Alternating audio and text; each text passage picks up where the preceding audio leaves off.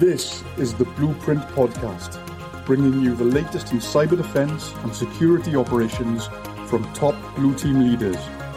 Blueprint is brought to you by the SANS Institute and is hosted by SANS Senior Instructor John Hubbard. And now, here's your host, John Hubbard. Hello, everyone, and welcome back to the Blueprint Podcast. I'm your host, John Hubbard. Today, we have a very special bonus episode. After going through the entire book of MITRE's 11 Strategies of a World-Class Cybersecurity Operations Center, our authors, Ingrid, Carson, and Catherine, are back for one final episode where we're going to talk about the process of writing a book, an InfoSec book, and what it takes and all the kind of tricky parts and the fun parts and the results and getting it done and all the kind of interesting things that go along with it. So with that, welcome to you all. Thank you for coming back and joining me. It's good to be back. So Carson, let's start with you. Since you were the kind of creator of the first edition of this book, could you kick us off telling us a little bit about where did the idea for writing a book come from? Why a book versus any other kind of medium or format? And what were you kind of thinking in the very beginning of this? It's a great question, and it'll spur a long story that will wind through, a bunch of different aspects of why write a book and what to think about this. Picture it. The year it was 2010 or so, and I and a number of other people I worked with at MITRE. Some every day, you know who you are. I won't name names in this podcast to protect the innocent, but you know who you are, and I loved working with you. We talked about what we did and how we did it in security operations to a lot of other folks. And the same questions kept coming up. And it's the questions people still ask to this day. And it was everything from how many analysts do you need? What data do you collect? How you set up a SOC for success, organizationally and otherwise. And really, it was all the things that we talked about through the webcast. And I started looking around.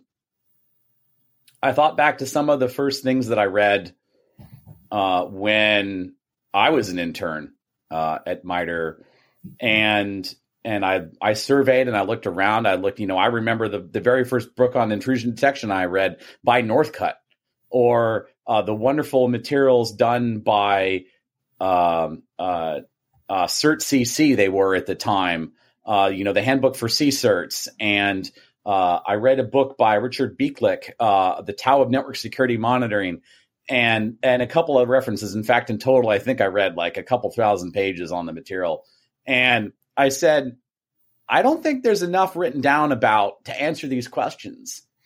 Some people have written some about it, and then there's some stuff out there that's just wrong, just plain wrong. Some consultancy firms had attempted to answer some of those questions, and I talked to a lot of the people I work with, and I'm like, no, this is not right.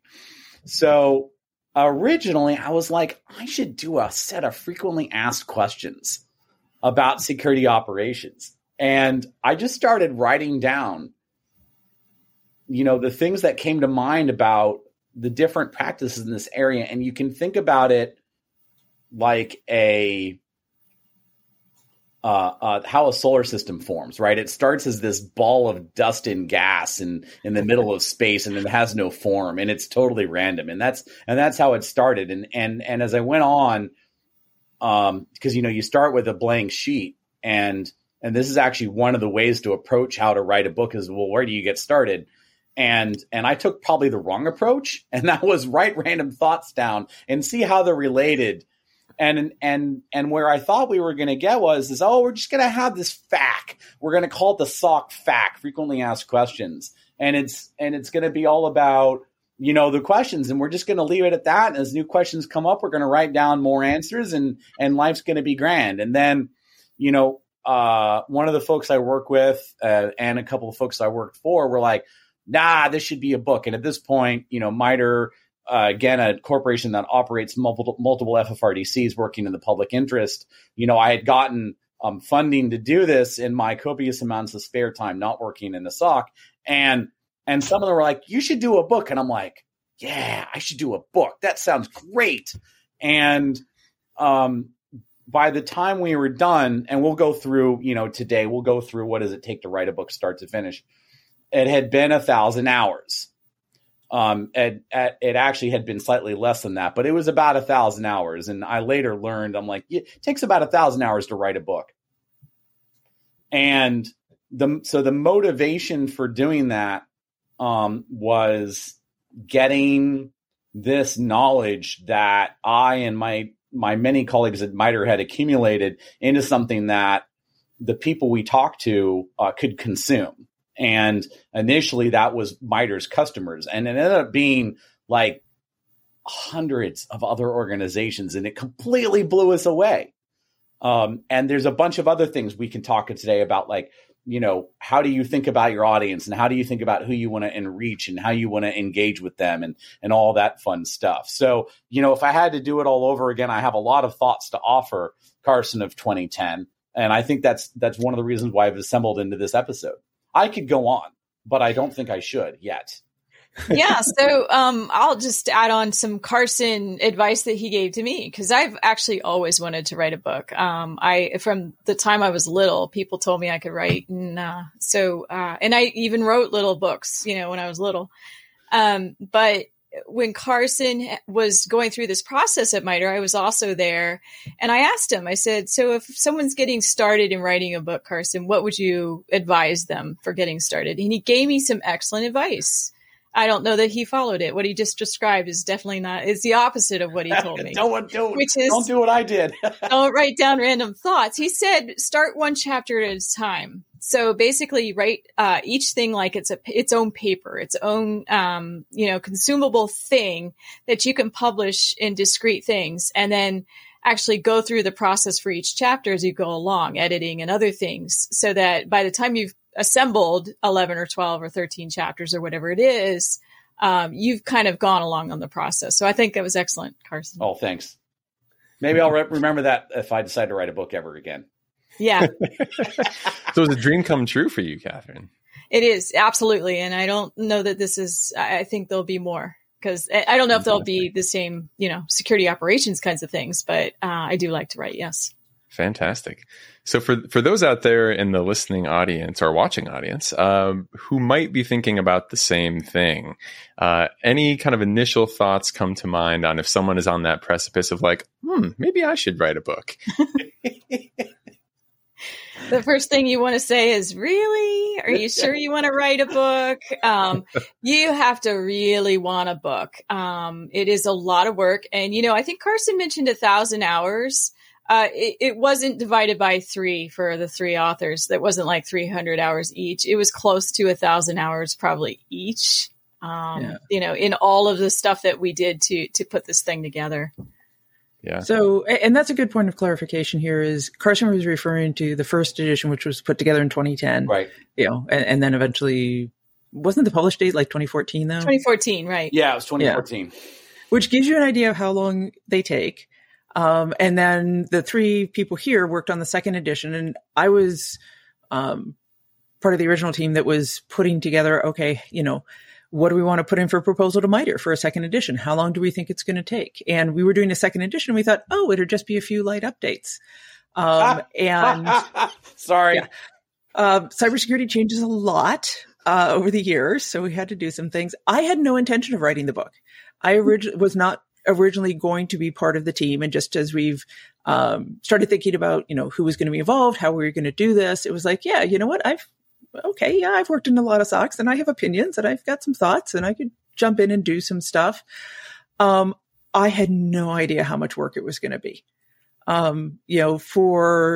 So we happened to be doing this during COVID as well. So there was just a lot of flux in our personal lives, in our work situations, in expectations of, do we have time? Do we not have time? Where are we going to go? But it took us nearly 3 years to go from the starting idea of, hey, we should do a second edition, to actually putting it out. And it was a lot of nights, a lot of weekends. I think all of us put dedications up front to our significant others in our lives, thanking them for the time, because it really is, something you have to spend the time on. And as we discovered with three of us, there's the time it would take you to personally do it. And then there's the time it takes you to collaborate and to work with other people and to do the back and forth and to disagree and politely disagree and then not so politely disagree and then to go back to being friends.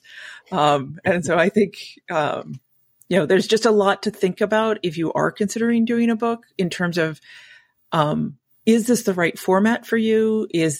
Why are you even doing it? Like for all of us, it was, we wanted to put something back out into the community. I mean, it's part of the reason that it was free. It's the reason we enjoyed doing it with MITRE. It's why we went with this particular format that I had one sponsor when they heard we were doing a second edition said, make it thick enough that I can, bonk somebody on the head with it, but not so thick it's going to hurt. So we had some goals with this, but really think about what your goals are for a book versus other formats. We had never planned to do a podcast, but this is, John gave us this amazing platform to do the podcast. Thank you, Sam. Thank you, John. Yes. Thank you. So there's just a lot of ways you can put information out. And so really thinking about, is this the right format? And do you have a year or more to dedicate to doing something, or do you need to do it a little bit more quickly? Yeah. And I would add to the motivations, make sure it's not about money if you're writing a technical book. I got that advice probably 15, 20 years ago when I worked with several authors at one of my previous employers, and you don't make money on a technical, book most of the time, not a lot of money, not like real money, capital M. And this person had written the textbook that was used in 30 countries, several different languages, many, many colleges for doing Excel at the time. So he said, told me how much he made off of the book. And I was like, oh, okay. So he said, so you don't do it for the money, which made this easy to say, yep, we don't want to make money off of this book. And we're truly giving back to the community. And that helped my romantic notion of writing a book. It's like, oh yes, I'm giving back. That's why I'm doing this. So it helped it along in those tough hours when Carson and I were arguing over something. Just kidding, Carson. I have a bunch of points I want to expand on from what Catherine said. I think succinctly, the romance and novelty, pun intended, you're welcome, of writing a book wears off well before the book is published. For me, and I suspect others, it actually becomes the most challenging when you're like, okay, I've got a complete manuscript. We even like its order and its format and its scope. And then you descend into editing, which we'll talk about later. Which is its own fun. For me in the first edition, and I think for us in the second edition, again, let's bring it back to what is your intent and who are you trying to reach? And we knew that we had a lot of people out there. I did in the first edition and we did in the second edition. Didn't realize how many in the first edition of audience who I wanted to communicate with about how to do this better. And that was truly my motivation. In the first edition, I think that carried through.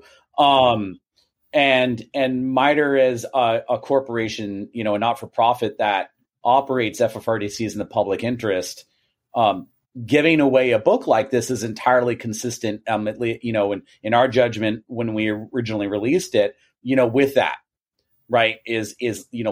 Let's get this knowledge back out to the people who can go and do brilliant things with it. And there's been I think I've lost track of the number of times. It's certainly not hundreds, but it's not just a dozen either, where in the last 10 years or so, people have come to me and said, Carson, thank you. This book served as our blueprint, pun intended, as the way we structured our SOC.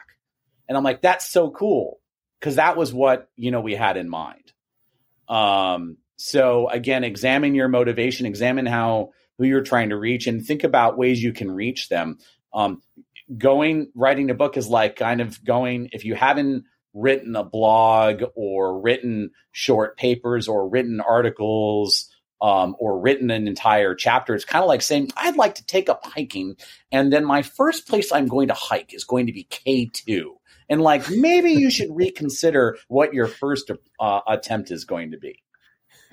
Yeah, that is fair. I started publishing some articles a few years back, not thinking I actually was brought in late to this process. So, I didn't know I was going to get to be a part of this. So I was publishing blogs and a few other things just to kind of dip my toe in the water and see what I thought.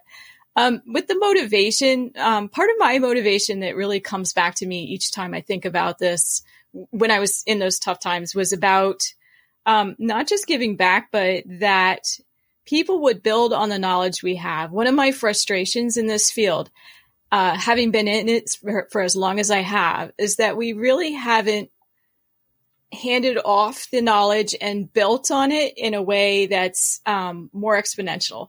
Yes, we are doing things a little differently here and there, but there is foundational knowledge that should be out there that everybody should just know if you're getting into this field. A lot of it's in this book, and all the references and resources that we provided in the book.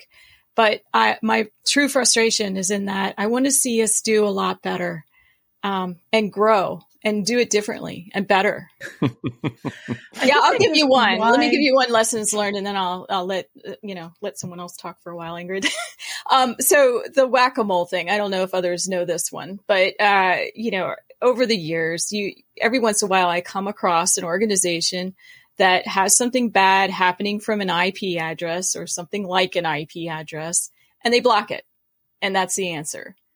That is definitely not the way to do security operations. So that's when I say, please read the book, Ingrid, I'm sorry, go ahead.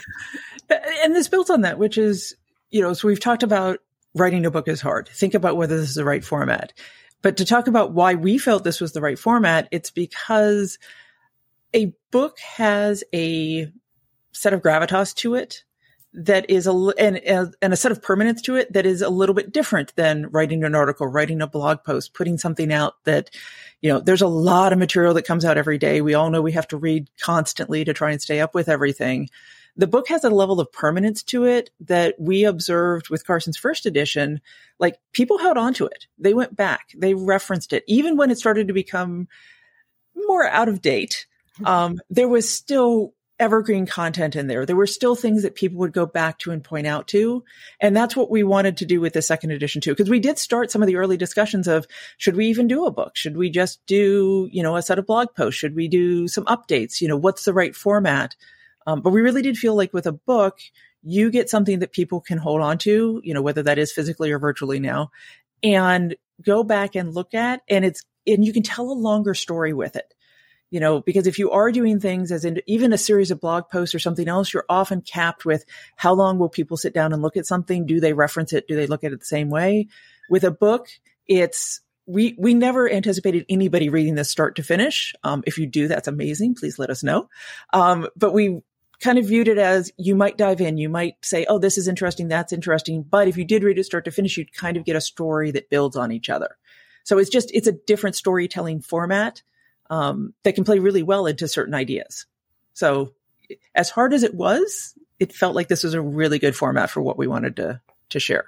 And so as Catherine was saying, we really did think this was going to be a bunch of light edits, but we learned that cybersecurity changes really fast, and there's a whole bunch of stuff to talk about. And we tried really hard to just say, oh yeah, here's, 5 different topics. We want to talk about cloud, and we want to talk about this. And then we're like, yeah, but we want to talk about the business, and threat intelligence is different. And where are we going to put hunting and deception? And then the next thing you know, we've got this whole whiteboard of ideas, and we're drawing lines between everything. And we're like, okay, so we're just going to reorganize a little bit. And then that turned into, okay, we're reorganizing the whole thing. And then adding a chapter. So and for anybody who's wondering, 10 editions did not become 11 because we added a chapter. It became 11 because we just had so many things that we threw everything up and tried again. The book was better for it, right? And this actually gets back to why I mentioned the story of why the first edition came to be. Is originally it was sort of like, well, we went from 23, 24 frequently asked questions and answers to 10 strategies. And to an extent, it was sort of like arbitrary. And this is one of the things I would advise the audience to think about is like when you write a book, you're taking some amorphous blob of information and you're linearizing it. And there's a lot of different ways to take any blob of information and turn it into linear form. And that was actually where a bunch of our conversations doing second edition came up was this, okay, so like, where do we put blah? And what do we do about blah? And it was really fascinating. And one of my biggest pieces of advice to the audience is if you're going to write a book and like, honest to goodness, you've actually decided a book is the right vehicle. I hope it's not. Don't write a book. Just kidding. Is you need input from someone who is invested in understanding your material thoroughly early on about the structure and scope of the material you are delivering. You have got to get clarity on that structure and scope early on, because as then you start producing material, you're going to start taking dependencies on the different part of the material. And if you screw up that structure early on or have to restructure later, oh, brother, you're in for trouble, because it's gonna cause a lot of rewrite and a lot of re-edit. So it sounds a little bit like you still had a little bit of the solar system method of like throw it all on the board, figure out how to connect it, and then still kind of turn it into a coherent bundle of chapters, right? So absolutely. And the good part was we had so much of the original material that we're like, if you go do a comparison, there are parts of that material that we pretty much lifted, borrowed liberally from Carson's first edition, or stole. Some of it didn't need to change, and some of it our thinking changed, or the industry or the tech changed. Yep. Or were things that, Carson had even acknowledged he had either thought about and just didn't have time, or space to put into the first edition, or, were just new ideas that we were all coming up with. And that speaks to, having 3 people work on this, felt like a really good number. Like it was enough that we were bringing in new ideas and we had some different perspectives and we've had different experiences within SOX, but it wasn't so many that we couldn't get to an agreement. And one of the things that we did was each strategy had somebody that was leading it, and then that person was responsible for first set of content, putting, ideas in, shepherding new ideas coming in from others, working it forward. And we bounced around, and sometimes we would hand off chapters and people would have different ownership for it. So it was still very collaborative. I've seen some books where authors will like, hey, this is my chapter. I did this. This is the thing I did. I mean, there's no question we were all in each other's business during all of this. But we did try and have somebody that owned a chapter, somebody that was responsible for carrying it forward, and put a little bit of structure in it that way, even as we were all trying to bring in these new creative ideas and figure out what was happening. And because of that, we did towards the end of the book find that there were things that were either duplicative or would be better served being in a different strategy. And so we did have to do a pass at the end where we were like lifting sections and moving them around a little bit to, again, get that streamline going. So something to think about is, do you want to have co-authors? If you do, make sure that you like them. You don't agree with them, but you do need to like them. Respect them, I think. Yeah. Respect is the key piece. Understanding, going into a book with co-authors, there's a bunch of things to think about. Among them, different people have different motivations for writing a book. And there's no question that the notoriety and prestige that one perceives that they will get from writing a book, assuming it's a good one, is a big piece of that.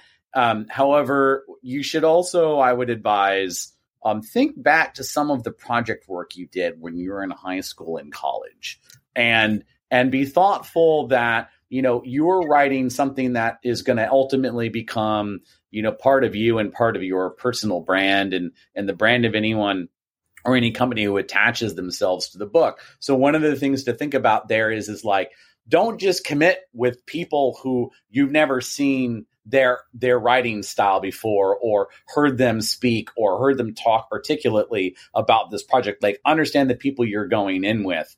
And I make this comment, generally, because that's a big commitment.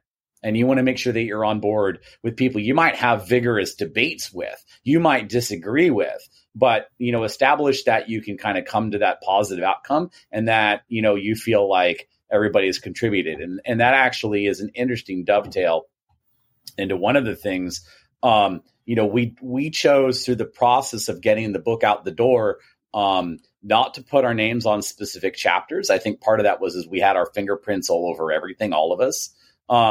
And our names are listed in alphabetical order on the front. Yeah. And that was deliberate. Catherine, did you want to talk about that? Yeah. So, I think you just said it. It is alphabetical. I think every one of us touched every word in that book. So there really isn't a way to distinguish that someone provided more content than the others. I certainly didn't provide more content than the others. It is completely alphabetical. And that was the only way we could think to list, us on those. I think it was important to put the names on there. But we touched, I think, wouldn't you say we all touched every single word in that thing? No. Yeah, even the stuff, like we mentioned, there was a good bit of content that we looked at from Carson's first edition and tried to figure out, okay, is this the right thing? Can we just carry it forward? But even then, we were critically reading it, considering whether that was the right tone, the right language. Some of the way you speak about things has changed over the years. Carson's own voice has changed over the years. Yeah, it sure has. And sometimes you would go in and say, oh my goodness, what? I can't do it with the Carson voice, but it's like, why did I write this? What was I thinking? And you're like, no, we're just Carson is sometimes a little more casual than some of the rest of us. So, in his language and how he talks, his anecdotes can be. So voice was another thing I wanted to bring up. I know now that I have a very strong voice, and I started working on that voice during the blogs. So when you come into a situation like this, you need to know what your voice is up front. Now, blending three voices together, three strong voices together in a book is an interesting exercise. And I think Ingrid, that was her strength in bringing us together through organizing and the way things she would point out when we didn't quite sound like we were on the same page from a voice standpoint. I speak a little more formally maybe than Carson does, but Carson is fun. So we didn't want to lose all the fun that Carson had. I think that's well put, Catherine. I wanted to tangent for a second, John, off one of the questions you asked before we get to the end of this. I wanted to return to the economics of writing a book. And I love the example, by the way, about the Excel book that was used in 30 countries? Yeah, 30 countries. And I forgot to mention this part of it. What he said to me is, think about it. A technical book, the audience for a technical book compared to a Grisham novel or, these big authors, Stephen King, these giant authors that make money off of their books and can live off of it. He said, think about that. The audience for a technical book, and within a technical book, a cybersecurity book in particular, is less than 10% of the reading audience. And I was like, ooh, that hit home for me. And it's funny you mentioned that, because I received a very similar piece of advice, or a very harmonious piece of advice. And it's a really good way to put this into numbers. And I don't know where these numbers come from. So this is now third hand. No, me neither. I wouldn't quote them, but that's, rule of thumb. The rule of thumb that was given to me is it is rare for a technical book to exceed 10,000 copies. And that if you have written a technical book and you have sold 10,000 copies of that, you are considered quote unquote successful. Interesting.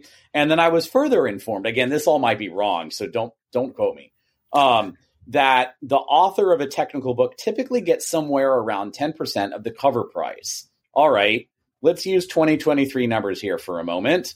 Imagine you have, in fact, hit that threshold exactly, 10,000 copies at $40 a copy. That's, hold on, but only 10% of that. That's what, 40 grand US for 1,000 hours of your time? Hold on, I'm doing more math. That's wrong. That's $40 an hour. So you're not making money on this, generally. Yeah. Thanks for circling back. That's exactly. So better to just donate the money. Right. So we've said it before, and we'll say it again. But the book was given away on purpose to reach the widest possible audience. I think we succeeded in that regard. When you download the book on a major reseller or order the print-on-demand copy, neither us nor MITRE see any of that money. Oh, and Carson, that is an excellent segue into, so how do you get from ideas to an actual published book? Oh, let's do it. Because that is not an easy thing. As you brought up earlier, like, you can do all of this. You can have your 500 pages, whatever you've got. You think it's wonderful. I would recommend working with an editor as you're going along. And something to keep in mind is there's all kinds of different editing that goes on. There's, Catherine brought up earlier that I did some of the structural editing, which is one of the things that you need to do. But you also need to do and go in and have kind of a flow within the content editing. And then you get into the actual line editing and hey, is your punctuation correct? Did you use the right, tense, all of those types of things. And then there's editing later on that goes to, okay, once you've laid out the book, did everything land where it was supposed to? And what do the pages look like? And so just keeping in mind that it's not as simple as saying, oh yeah, we just need to get an editor. You have to think about the different types of editors that you want.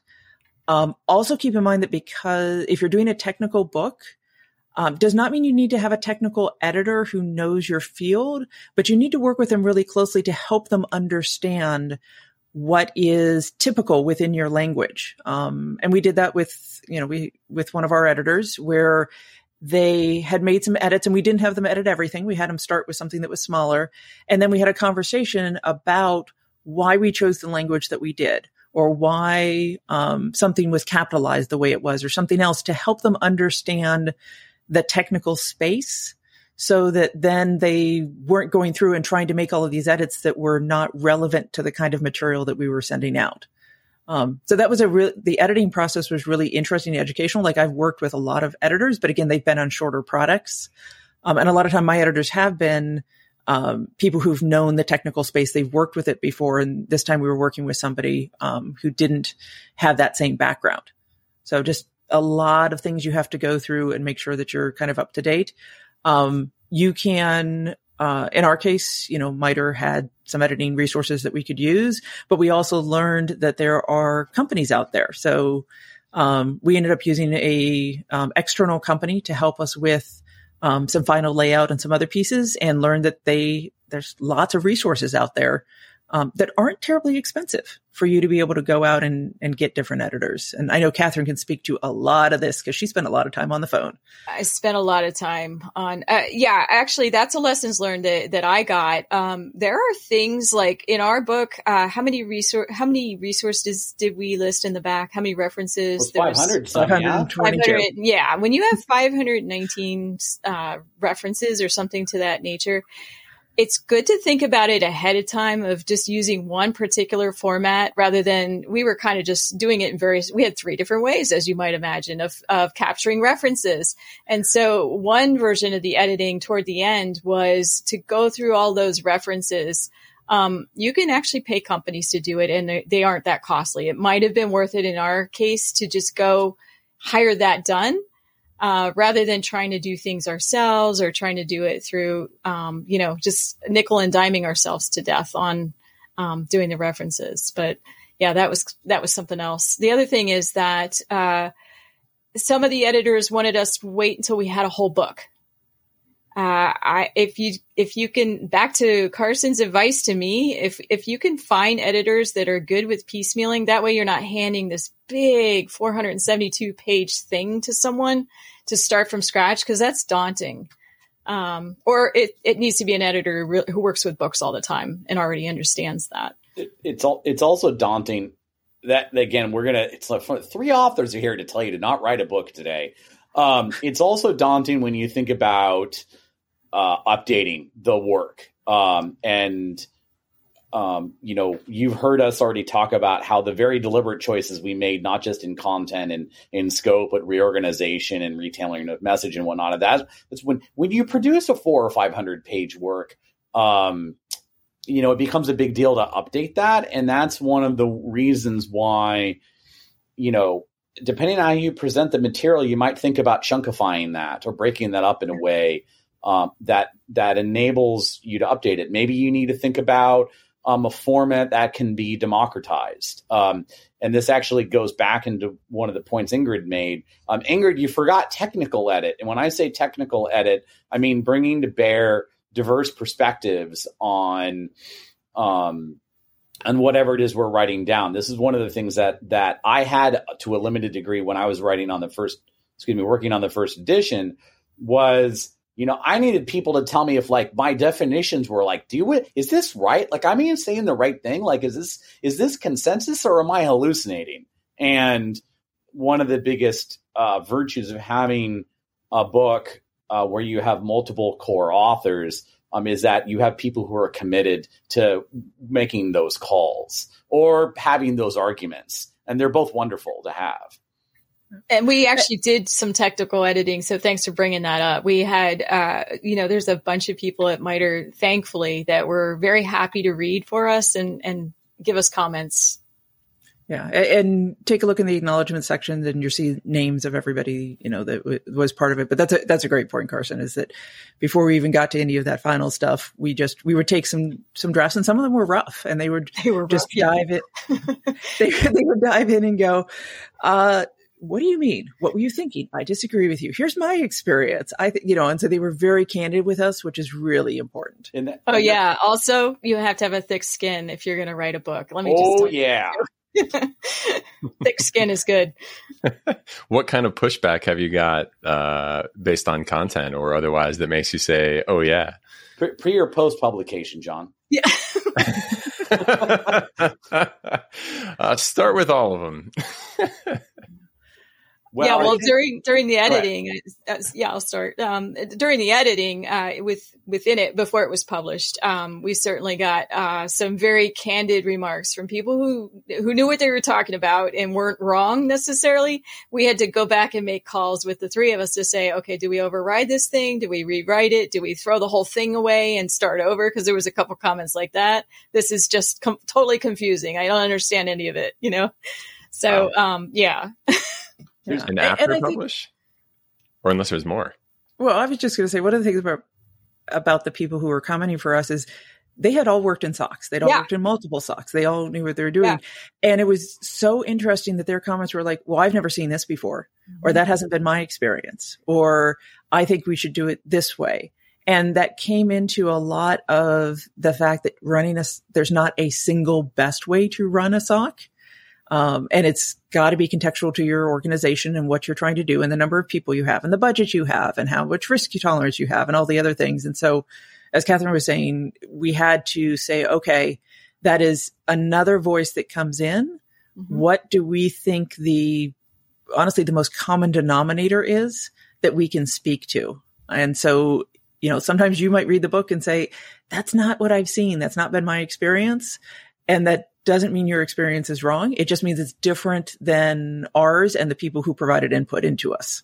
Yeah. And there's a bunch of things. I'm thinking about, behaviors for inclusion right now. One of the big pieces for this was establishing a common understanding of like when somebody says, oh, that's totally wrong. Okay. Like, tell me about the context and scope and situation and dependencies and all the other things. I'm like, what made you make that remark? And it very much goes back to what Ingrid was just talking about is people are going to come to the table and they're going to be opinionated. I know there's no one in the technology, let alone cybersecurity field, who are opinionated about what's right and what's wrong. So, I think that's one of the things to really seek out, but in doing so, use those behaviors so that you actually understand the root of why are people holding a really strong opinion about stuff.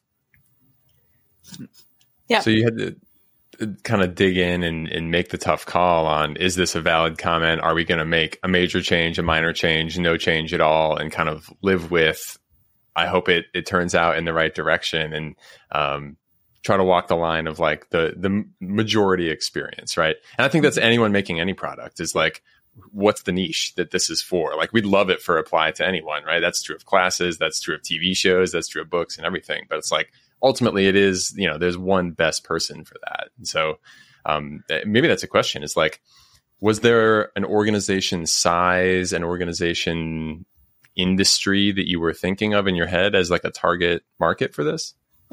Oh, that's interesting. And it was very purposeful. Great question. Yep. Because all of us at that point, and even now, with where Carson's gone and whatever, we're coming out of more government and enterprise level experiences. And we recognized we had a bias for that. And we were trying really hard to learn and to think about what this could mean for the small SOC, the private SOC, I've only got 2 people and it's a part-time job. Were there things that we could put in that would address that audience? And certainly we were also, the challenge and opportunity was we were trying to hit a lot of different levels. So we were also trying to think, okay, what if you're new to the field? What if this is a college book? What if this is something where you've done IT for a number of years, but you're transferring into cybersecurity and you want to just get that piece that's there?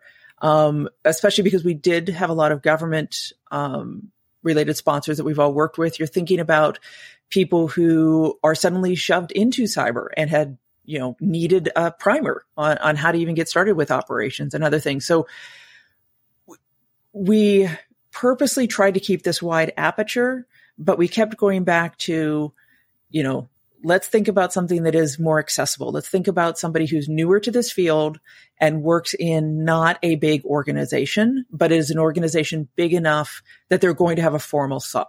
Now, we certainly talk about in one of the strategies, I think it's 4 we do organization, like all the different kinds of ways that you could start up a SOC and something else. But at least for me, that's what I always had in mind, was somebody newer into the field, maybe has a little bit of an IT background or, knows technology in some way, and who isn't working for the largest organization, isn't working for the smallest organization. But that was kind of my mindset. Now, Catherine, Carson, what did you all have in mind? I hold a similar opinion. There's no doubt that the experiences and focus, the verticals, the sizes, the constraints of, MITRE's sponsor base influenced our focus both in the first and second edition. And there you can see, as if you go into the book, you can see like the substantial investment we made in addressing different sizes and different industries and whatnot in a bunch of different sections. In the second edition, by contrast, one of the things, and I thought about this off and on for 10 years, it occurs to me every now and again. And then someone from some random part of the world or some random industry will be like, this was so helpful. We did all this cool stuff. And I'm like, I guess it applies. That's so cool. And I'm not here to pat anybody on the back, not myself included.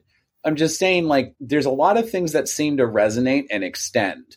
However, we did go out of the way, especially I think it was, in chapter 3 talking about, well, how do you really need to think about this different when you're big and small? And I think,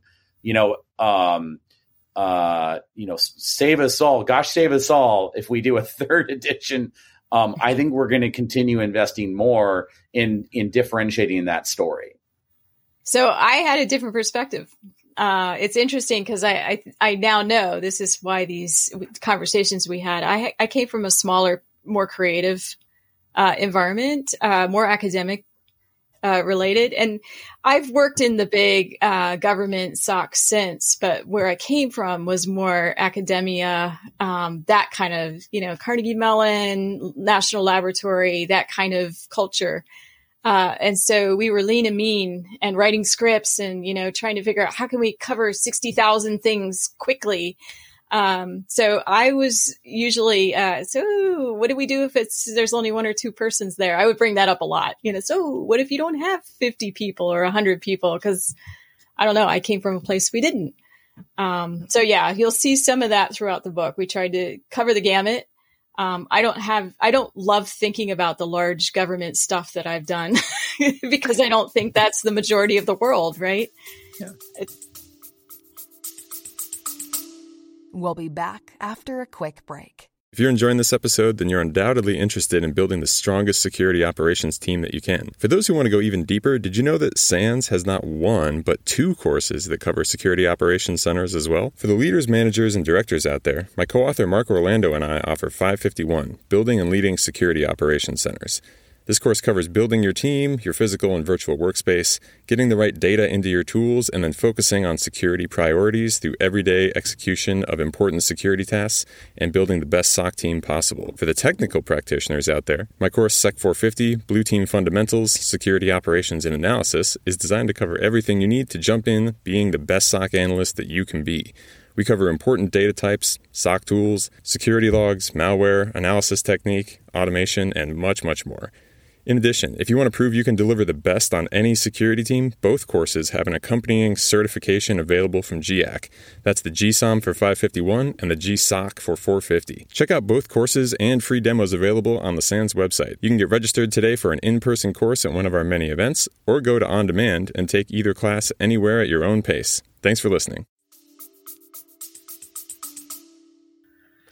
So it sounds like you all kind of, came together, coming out with a, coherent voice, as you had mentioned before, and, produced all this content. But going through all of it, one of the other things I definitely wanted to know is like, I know, having written, courses and stuff myself, there's that moment of like, at the start, woohoo, I'm going to write something, right? And then, it's going up the hill on the roller coaster. And then all of a sudden you're like, oh my God, what did I sign up for? What am I doing to myself?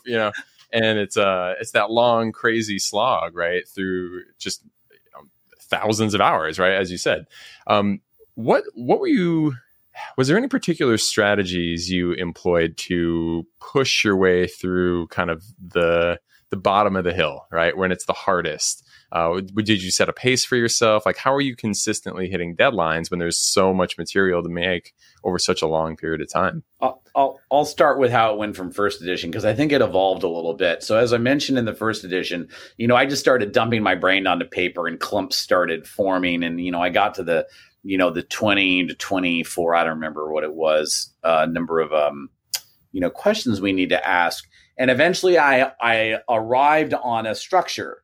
And for me at that point, it was like, okay. And I started jumping around. And I was like, I'll work on this section today. No, I'll work on that section tomorrow. I'm like, I work on it. And it become random. And I'd never finish anything. And it was, don't do that. The way I made progress is by going linear through the book in order. So I remember what I said and what I didn't, and forcing myself, okay, I need to finish, this chapter by a given time, or, I've got 4 hours today. We're going to knock out this section and that kind of thing. It got spicy, towards the end, getting second edition out the door as we kind of nailed down structure. But it's like, okay, shit's leaving the station. I'm going to let Ingrid and Catherine talk about that experience. That was fun. I think one thing to keep in mind is this team, the three of us, really came together, November, December of 2019. Yeah. So as we all know, by March of 2020, the world was a very different place. And as I mentioned, we had just a lot of different things going on. And so we had schedules. I made lots of schedules. They love my schedules. We had schedules, and we broke them. We broke our promises to ourselves a lot of times. And then we tried to have grace for every person and just acknowledging like, okay, you didn't get to here today. What can we do to help? How do we get to the next thing? We tried a lot of different strategies. We tried, let's go work independently. Let's get on the phone and collaborate with 3 of us. Let's 2 people go off and read it and the third one reviews. Like, for us, it was whatever works that particular week is the route we're going to take. And so I mentioned that we had, people would lead strategies and that's what we're trying to do, but sometimes we'd pass them off. Sometimes we get into something and just go, I'm at a blockage on this one. I remember one time, Carson, when, I was like, I just can't do this. And you're like, okay, let me have it for a night. And he just wrote something that was like a bunch of words, that was just a Carson idea. I'm like, okay, that got me over it. And then I was able to go back in on that strategy and like actually put a bunch of stuff together. And I know Carson and Catherine, you all sometimes would just get on the phone night after night and just go, I think this was the IR chapter. You're just like, okay, we need to talk again. We need to talk some more. We need to do whatever. So to your point, John, like there wasn't a single strategy. The strategy was don't ever just completely stop. And even when we were having the hardest times, it was like, let's just check in with each other. Let's just talk about it a little bit. Let's just see where we're at. And let's give a little credit here to Ingrid. So we did actually chunk out the chapters, and we actually did set up deadlines to here's when we'll have the draft. Here's when we'll have an early draft. Here's when we'll have an outline. There were, little mini steps along the way to keep us moving a little bit. Part of what threw us off a little bit is what we were trying to do is write and review at the same time. Because our goal, we all wanted to review each other's work, right? So we'd be writing something and also scheduled to review. So I'd be writing, chapter X and reviewing chapter Y this week. That doesn't work so well because it's like, oh, wait a minute, I can't do both of these at the same time.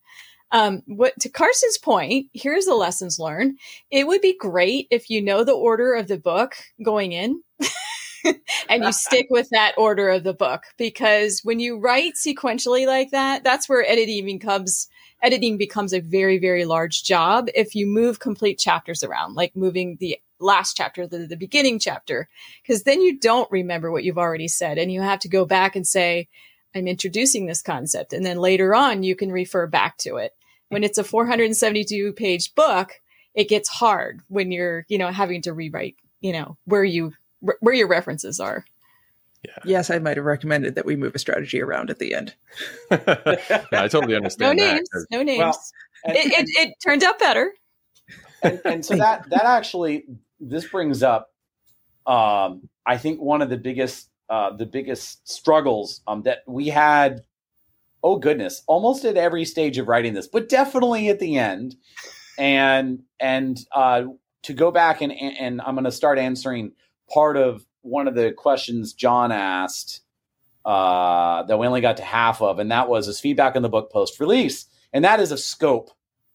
Scope is always going to be a challenge. Scope of individual sections of the book, and then scope of the whole entire work. And that was one of the questions. Like we made very deliberate choices early on about certain things. We were like, I'm going to pick a random example. Memory forensics. We are not writing a book on memory forensics. You want to learn about memory forensics? We're going to give you some really awesome references on that. And we stuck to our guns.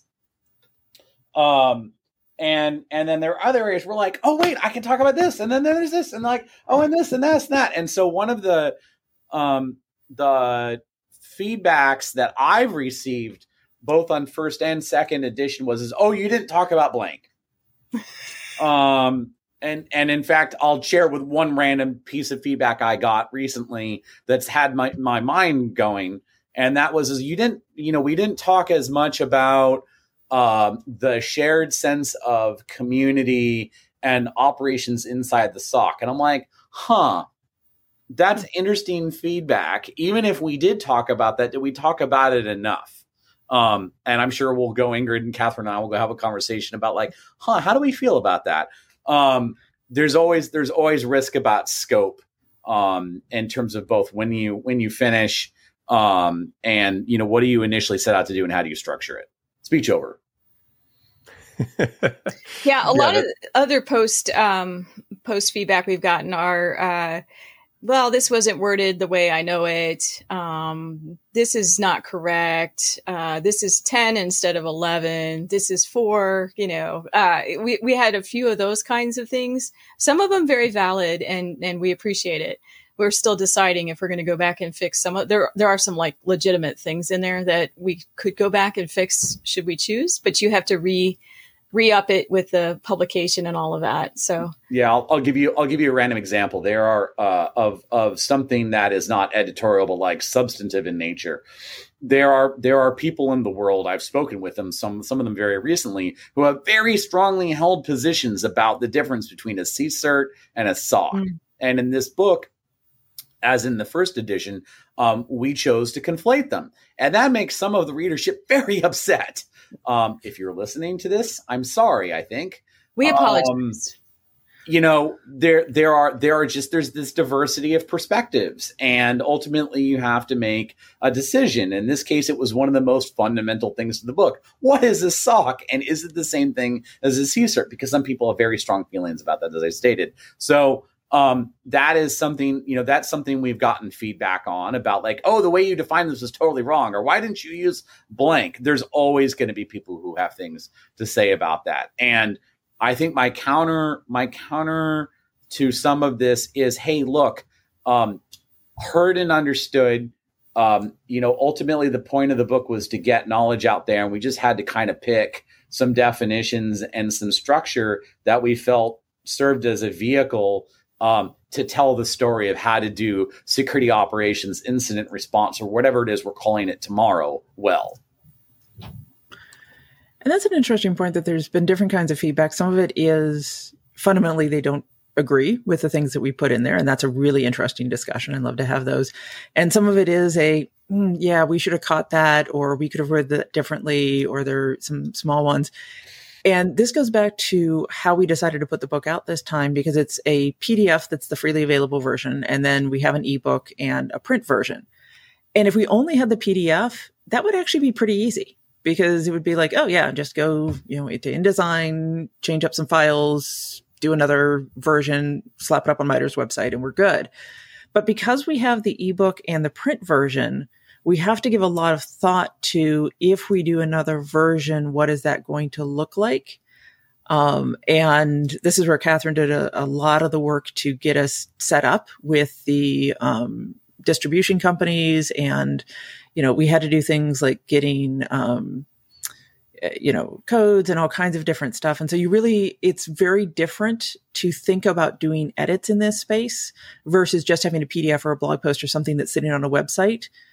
Because each of these are different formats, and each of these require, additional information to be put up and published. And, depending on how you want to distribute, because we wanted to make these available through multiple different companies, Amazon and Barnes and Noble and everybody else. And so that means that you're going with a standard format through a separate company that's helping you to distribute to them.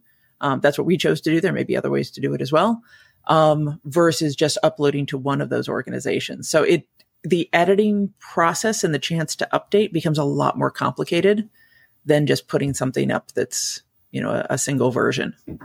Yeah, let's talk about some of that self-publishing stuff. So we're essentially a self-published through MITRE book. So we worked with a company who helped us with the layout. We chose an ebook and print. And then, of course, we provide a free PDF on MITRE's website as well. So when we chose those things, you have to have separate ISBN numbers for each of those. So that's yet a different company where you go and you purchase ISBN numbers. You can purchase blocks of them you have to have one for each version. In fact, someone brought up an audiobook to me, guys. So, I think we should do it. I mean, what a fantastic idea. We need a British accent doing an audiobook, right? I think we could John to do it. He's got the radio voice. But yeah. And we would need an ISBN for that as well. So there are things like that I learned through the process. The book, there was a company that helps you with all of that stuff up front. I would talk to them early and often if you're going to be self-publishing, because they will guide you and give you advice. Do you want to do the ebook? Do you want to? Here's what that buys you. We want it to be free. That was a big conversation, actually. It was hard to make it free, and I have to maintain it to keep it free with the distributor, because the price of paper changes, the price of distribution changes. So I've had to tweak the numbers more than once to get it back to zero. Publishers won't, if they're not making some money, if it's negative, they're not going to sell your book. They will take it off their sites. So I learned that one, So understanding that process, having a company, and they're not that expensive. I mean, I could afford it myself. It's not, we're talking like a couple $1,000s to help you walk through how to publish a book, which in the scheme of things is for us, affordable. What else did they teach us? Layout. How do you want to do the numbering? They could do indexing for us. So if you want to be able to refer back to pages, where do we talk about incident response? What pages? And then it'll go through and they can do that for you. We may have gone back and, done some of that of ourselves after we had it done, but you can have all that stuff done. And that's the key is you can do all of this yourself. You don't need to spend that money. There are great websites out there that will walk you through, what it means to be self-published, how you do it, how you get it on the site. This is one of those places where we were able to work with MITRE and chose to spend a little bit of money to have them kind of jumpstart and help us because we were so new to the field and had no idea how to even get started in this space. Well, yeah, little secrets about how's your book, how many books would be distributed, which distributors would get you more exposure. How do you do it internationally? We wanted the books all over the world. So how do you do that? All of those were. That's actually a story. I'm going to tell a story for a second about book distribution. So as we mentioned a bazillion times at this point, both editions have been free. And so let's go back. This is the year's 2014, and the book is done. And my management was talking to me like, Carson, how many copies do you think we distributed this thing? And I'm like, oh, I don't think I know more than like 200 people. Like 200 or 300 copies, I guess. They printed 1,500 copies. And you've got to understand, like, what does 1,500 copies of a book look like? That's like 3 pallets of books. And that weighs a lot. And so these 3 pallets of books came into MITRE. They said, oh, we printed 1,500 copies. I'm like, what am I going to do with 1,500 copies of a book? I don't even know 200 people. They were gone in a matter of months. And I think, was in addition to the online distribution of the PDF.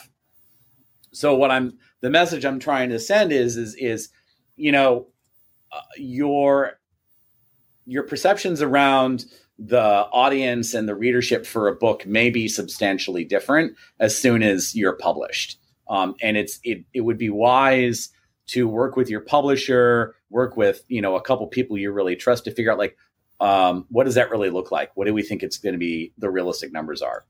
Because you might be surprised in either direction. And you actually don't have to guess, as it turns out, because there's this thing called print on demand. So,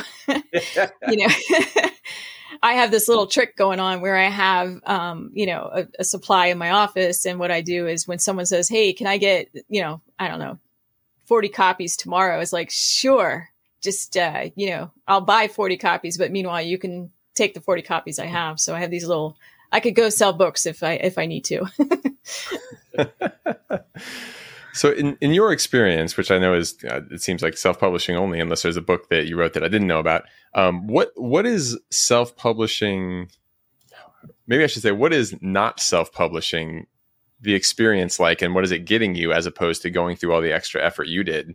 If someone were to actually go to a major book publisher and just say, here, my book's done, do they take care of a whole bunch more of that? And it's just a lot easier. And obviously you're probably selling it for a higher price at that point, but, what extra work do you have to do when you self-publish? Is it basically everything you just listed there?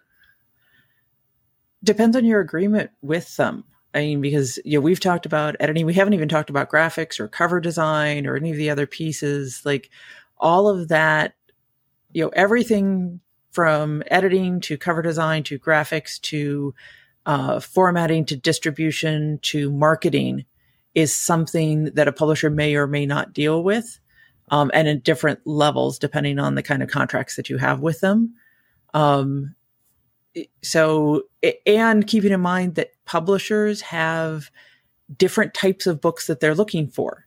So it's not like you can just waltz up to, one of the publishers out there and say, oh, look, I wrote a book, can you just publish this for me? I mean, tech books is a competitive marketplace. They only publish so many a year. It's just the same as trying to get any other type of book published. You have to get somebody interested. They have to think it's relevant to their audience.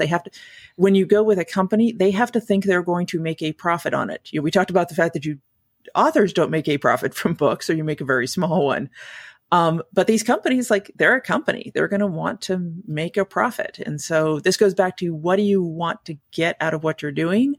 And that self-publishing allows you to put things out that maybe are a little bit different than what a company might be looking for.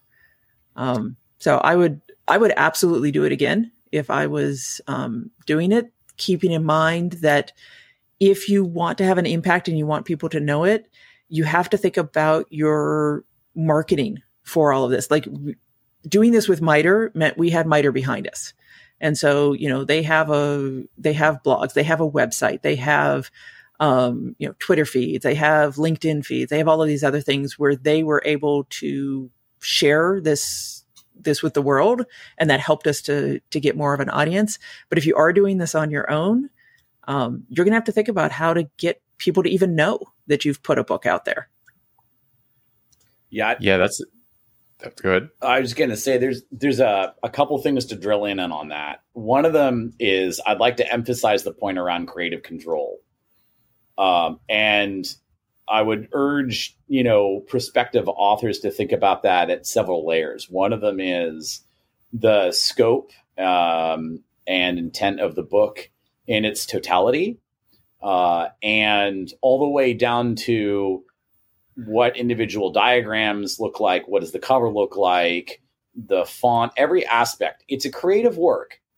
And by introducing the book in a context where it's going to be sold or gone through a channel that is not self-publishing, the author is more likely to give up some of that creative control. And my advice is be clear on what your residual control will be before you invest the time in writing that. Specifically, if there is an intellectual property agreement or contract that comes into force, before you start committing, stuff to paper. And by the way, I'm not a lawyer. This is not legal advice. Please contact an attorney who's barred in your region. Is this something that includes like even the content of the photos and everything else? Like, I guess we haven't really touched on that. Is like where did the graphic design come from? Oh, that's a fun story. All right. I got another story. All right. Let's go back to first edition for a second.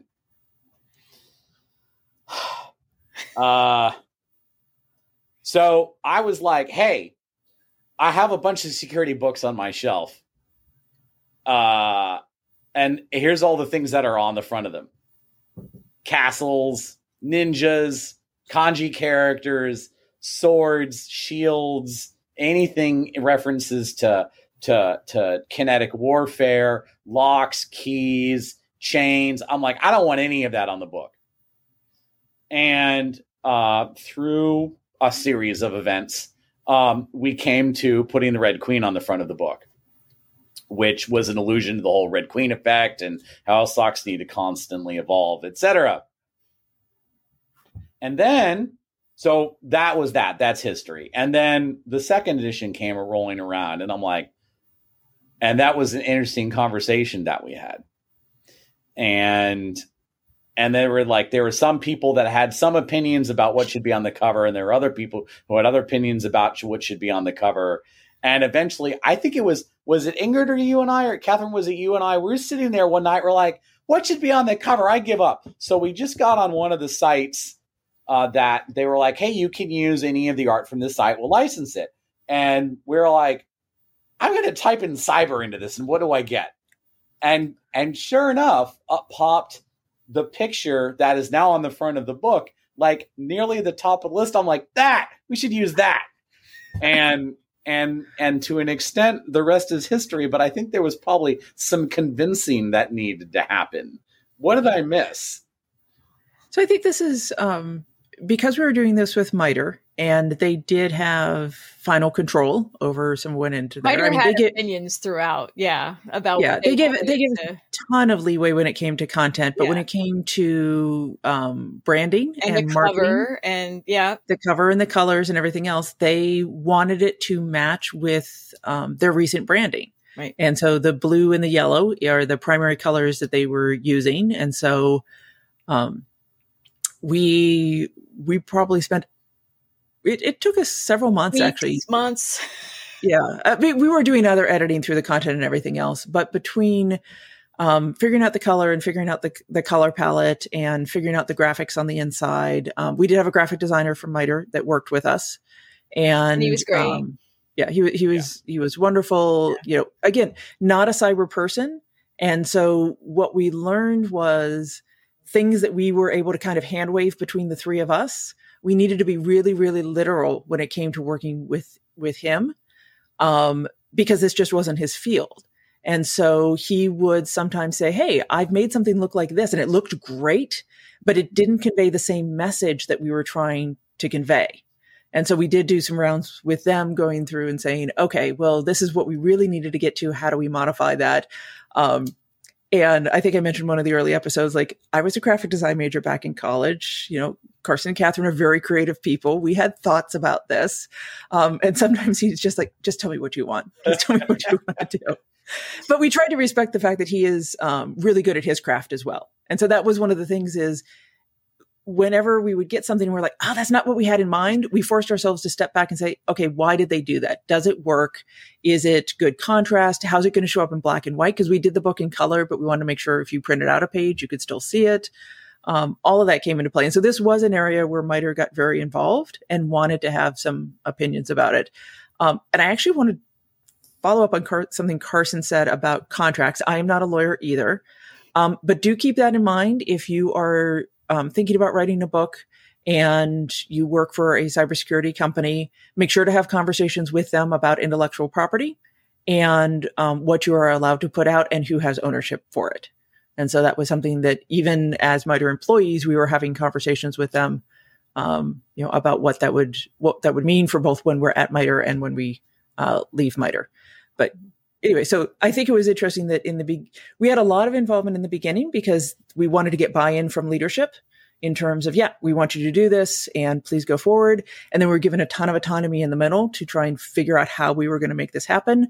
And then a lot of emphasis at the end when they were like, okay, this is a product that is coming from our company with our name on it. So we need to make sure that it actually fits their standards. And I should just slip in there. There's a 508 compliance thing that needs to happen with materials. And that makes it so those with some disabilities are able to also consume the book. So we went through some of that as well.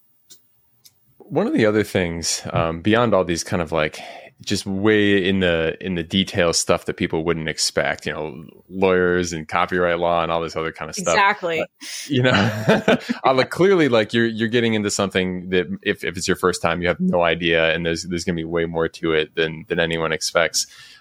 Is there anything else that was just like a big shocker to you that you're like, oh, I had no idea that's how that worked? Certainly the number of companies that are out there to help folks along. So you really aren't on your own. I think we took a lot on ourselves that maybe if we just let it go a little bit, we could have had companies helping us to do some of it. What about, maybe this is a good closing question on this one. Every team has, the joke is like, there's the brains, the looks, the strength, the wild card, right? You've made reference here to like Ingrid kind of being the one that's organizing and did a lot of like the very kind of detailed planning of what was going on. What do you think were the strengths that held your particular team together? And then if someone wants to write a book and co-author it, what are the ones they should be looking for in general in any team? Well, I think the easy answer is look for those things that complement you that you don't have, right? Now, I'm also an organizer, so I defer to Ingrid when she has super strong emotions about the organizing. Sometimes she had stronger feelings. I think so. I've been a manager a long time, so I have a lot of the strategic view, and I can dip down when I need to. So I was doing some of that up and down and up and down. But wait a minute, we didn't cover the concept well, or Carson always had details. He's always very, very detailed on what he puts together. I don't know. Thoughts? I love this question, John. I'm also an organizer. So when we were most organized book in history, one of us would have an idea and the other person would be like, really? Or that's not the way I was thinking about that. Ingrid's got feelings already. I think we arrived in a good place. Yeah, agree. And one of the ways, I'm going to use an analogy for a second. One of the ways that one could argue a car customization or resto mod has been done very effectively is that it looks stock, meaning that once the car has been changed substantially, it looks like it was deliberate and consistent and had consistent look and consistent finish. And one of the ways that we knew, at least that I knew, I don't want to speak for the both of you. One of the ways that I knew that, for example, Ingrid would have done a really excellent reorg on something where I'm like, really? Was once it was done, I'm like, well, that's how it was always done. No, she completely changed it and it was better as a result. I'm gonna pause because I have more things to say, but I want to give Ingrid the opportunity to react. I think if I had to think about the one reason it worked for us is we can all be detail oriented. We can all be creative. We can all be strategic. We all have kind of like different amounts in all of that, but we've all got those different pieces. But most importantly, we were all able to check our egos. Yeah. And really step back and say, oh, you know what? Yeah, I wrote something, but what you wrote is so much better. Mm-hmm. Or, oh, I liked this, but this is going to work. Or I have this is a place I don't have a strong opinion. So yeah, go ahead and put down what you wanted to put down. And we were really constantly thinking about what's best for the audience, what's best for the book, how do we move it forward? Yeah. And to me, that was the most important part about this team is that, we were always able to come to an agreement.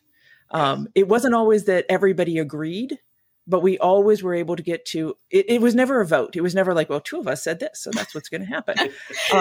It was really, okay, maybe we had a couple. There was maybe one or two. I'll pile on to what Ingrid is saying. I would venture to say, we haven't talked about this. This is unscripted, by the way.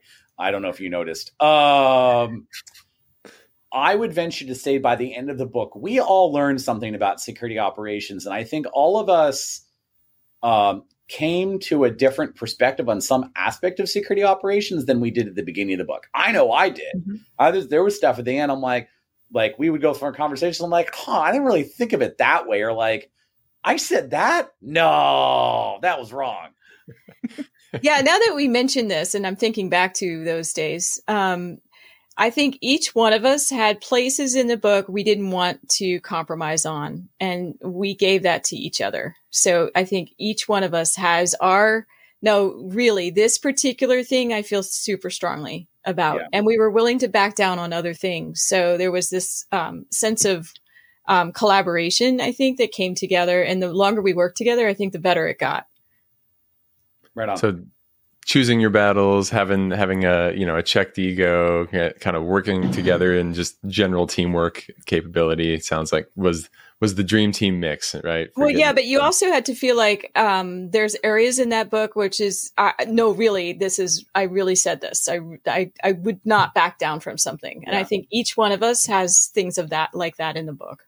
Right, certainly, and keeping your principles and your own kind of authentic voice in there, especially when it's a specialty of yours or anything like that. Yeah.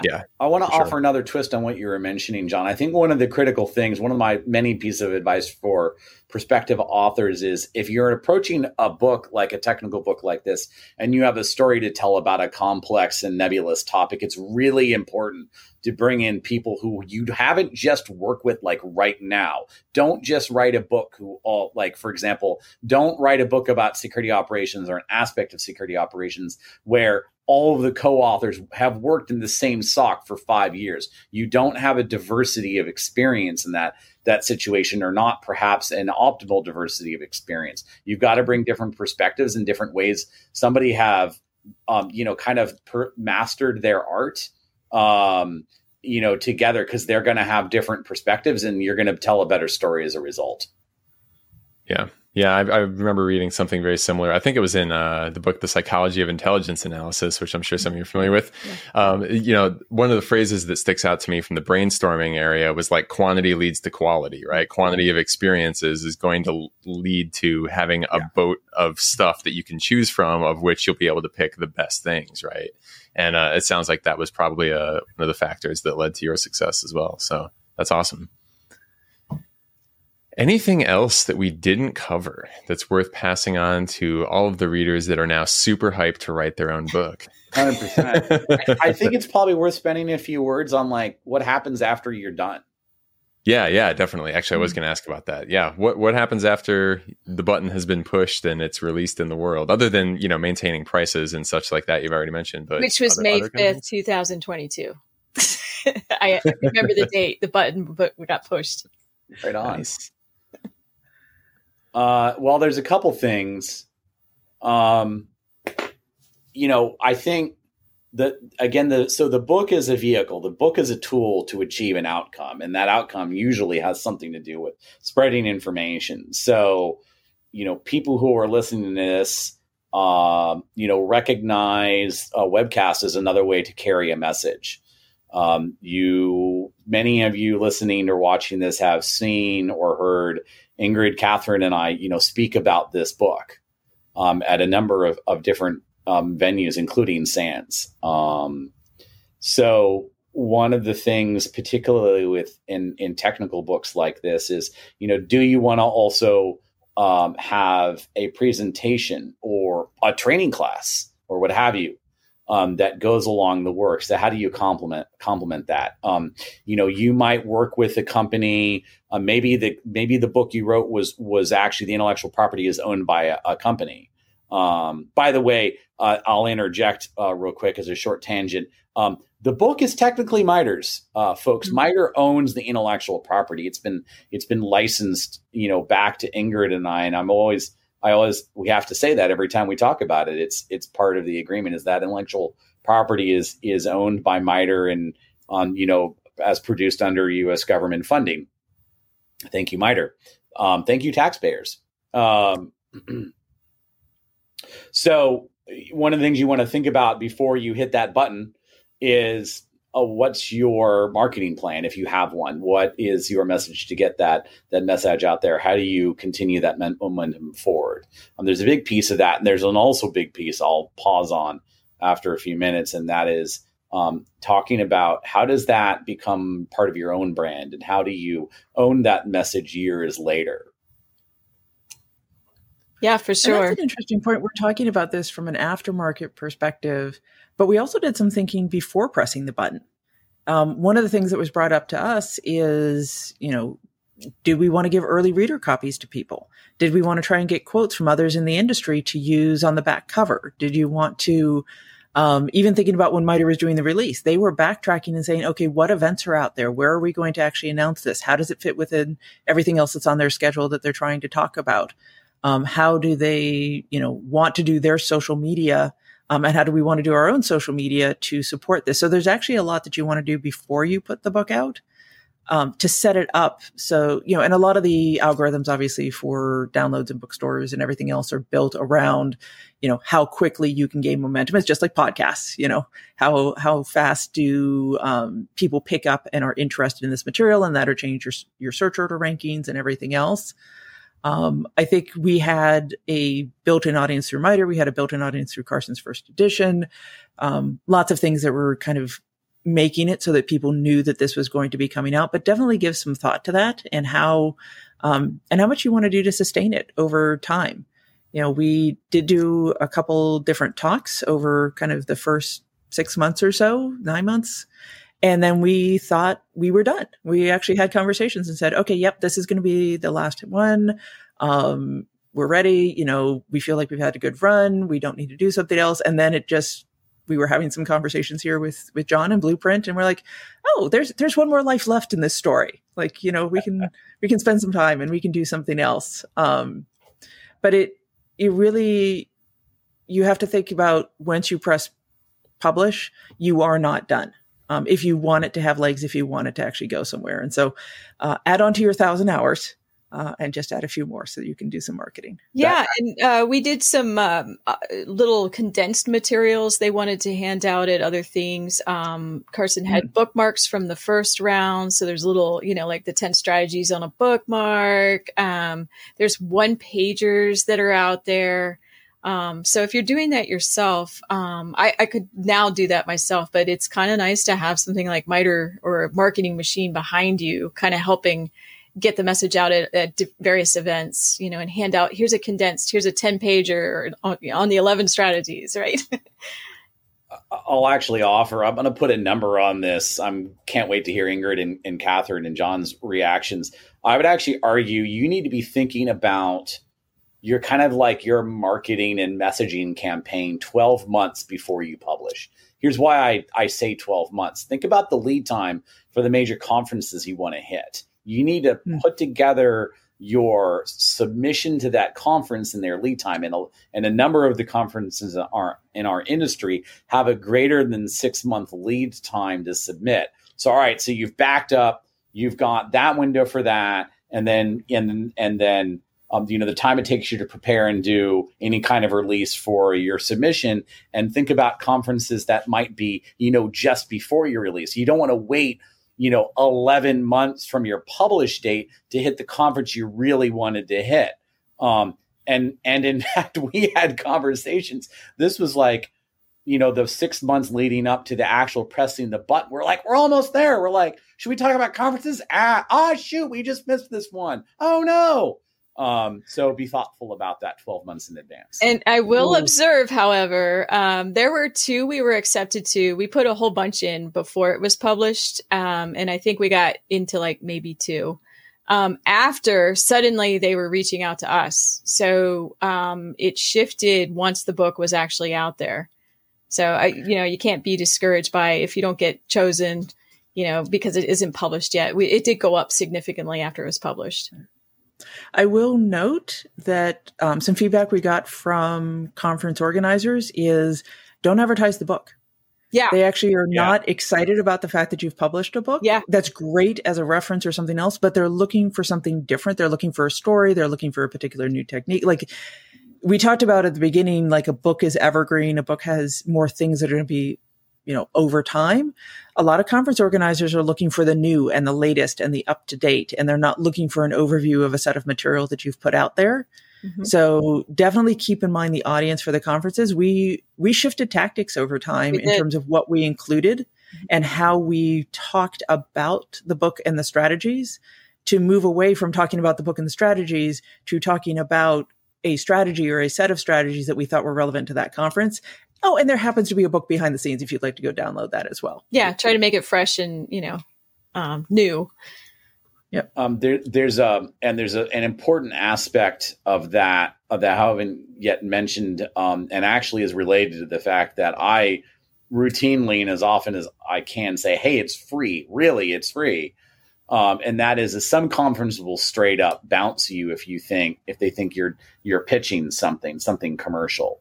And when you say to somebody, we wrote a book and it's free, they're like, yeah, whatever. It's probably trash. Right. And it says $0 on the back, so it's worth every penny.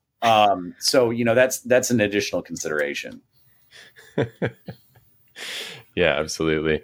I've definitely seen, the kind of things you've mentioned, right? Bringing a course to bear, right? There's a lot of work on the front end, just narrowing down what even you're going to create, and then making the whole thing is tons of time.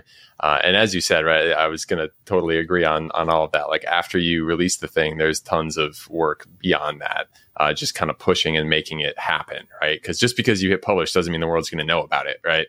And so, a lot of times we tell authors it's like, hey, writing the class is the easy part. Most of the work's in front of you when you hit publish. They're like, oh God. So anytime you're creating a living document or something you intend on updating, like it's a lot of work and it becomes its own job. But, ultimately one that I think most people find rewarding. It's just in the heat of writing it, you're kind of like, oh boy. No doubt. Yep. All right. Well, with that, I think that probably wraps us up at a good point there. Any final thoughts before we sign off here on season 4? I'm still going to write a book, even though we said all we said just now.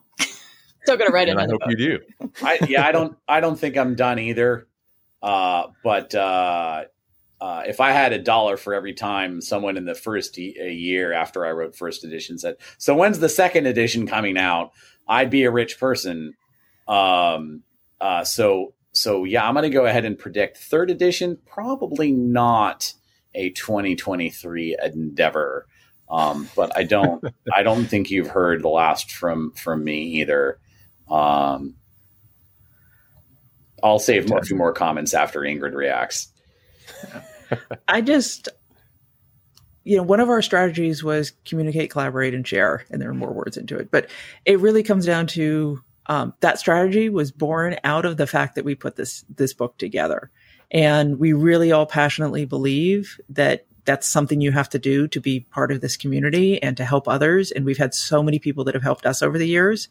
And so despite all the challenges and the years of dedication and everything else you'd have to put into it, consider writing a book. If you've got a passion for it and you've got an interest and you've got something you want to put together, it doesn't have to be a, tome with 500 references and what we did. Like, there are so many great books out there. I still love a good paper book. I guess I kill trees. Me too. But there's still a marketplace for it. There's still a need for it.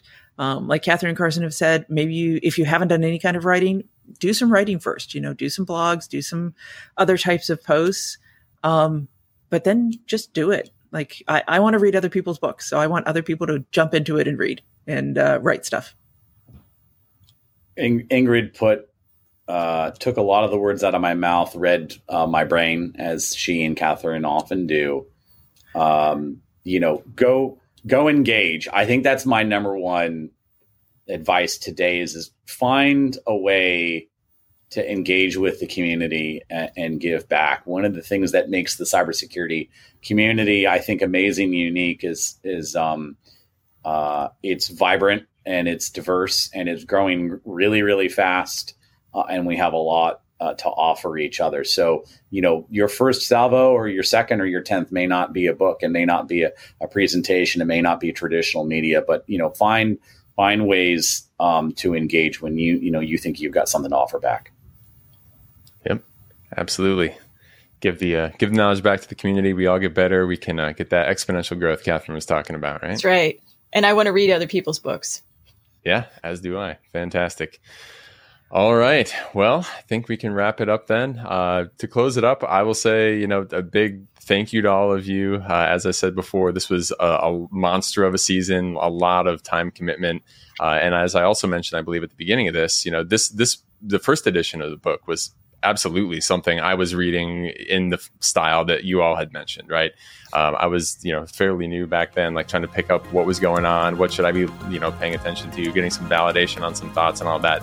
It absolutely steered my career and I'm sure had a significant place in getting me to, what I'm doing now. So, the second edition, saw that came out, read that, and I'm sure that's going to do the same for people all over the world. So, thank you so much for making an amazing resource for everyone. And we really, really appreciate your time on Blueprint.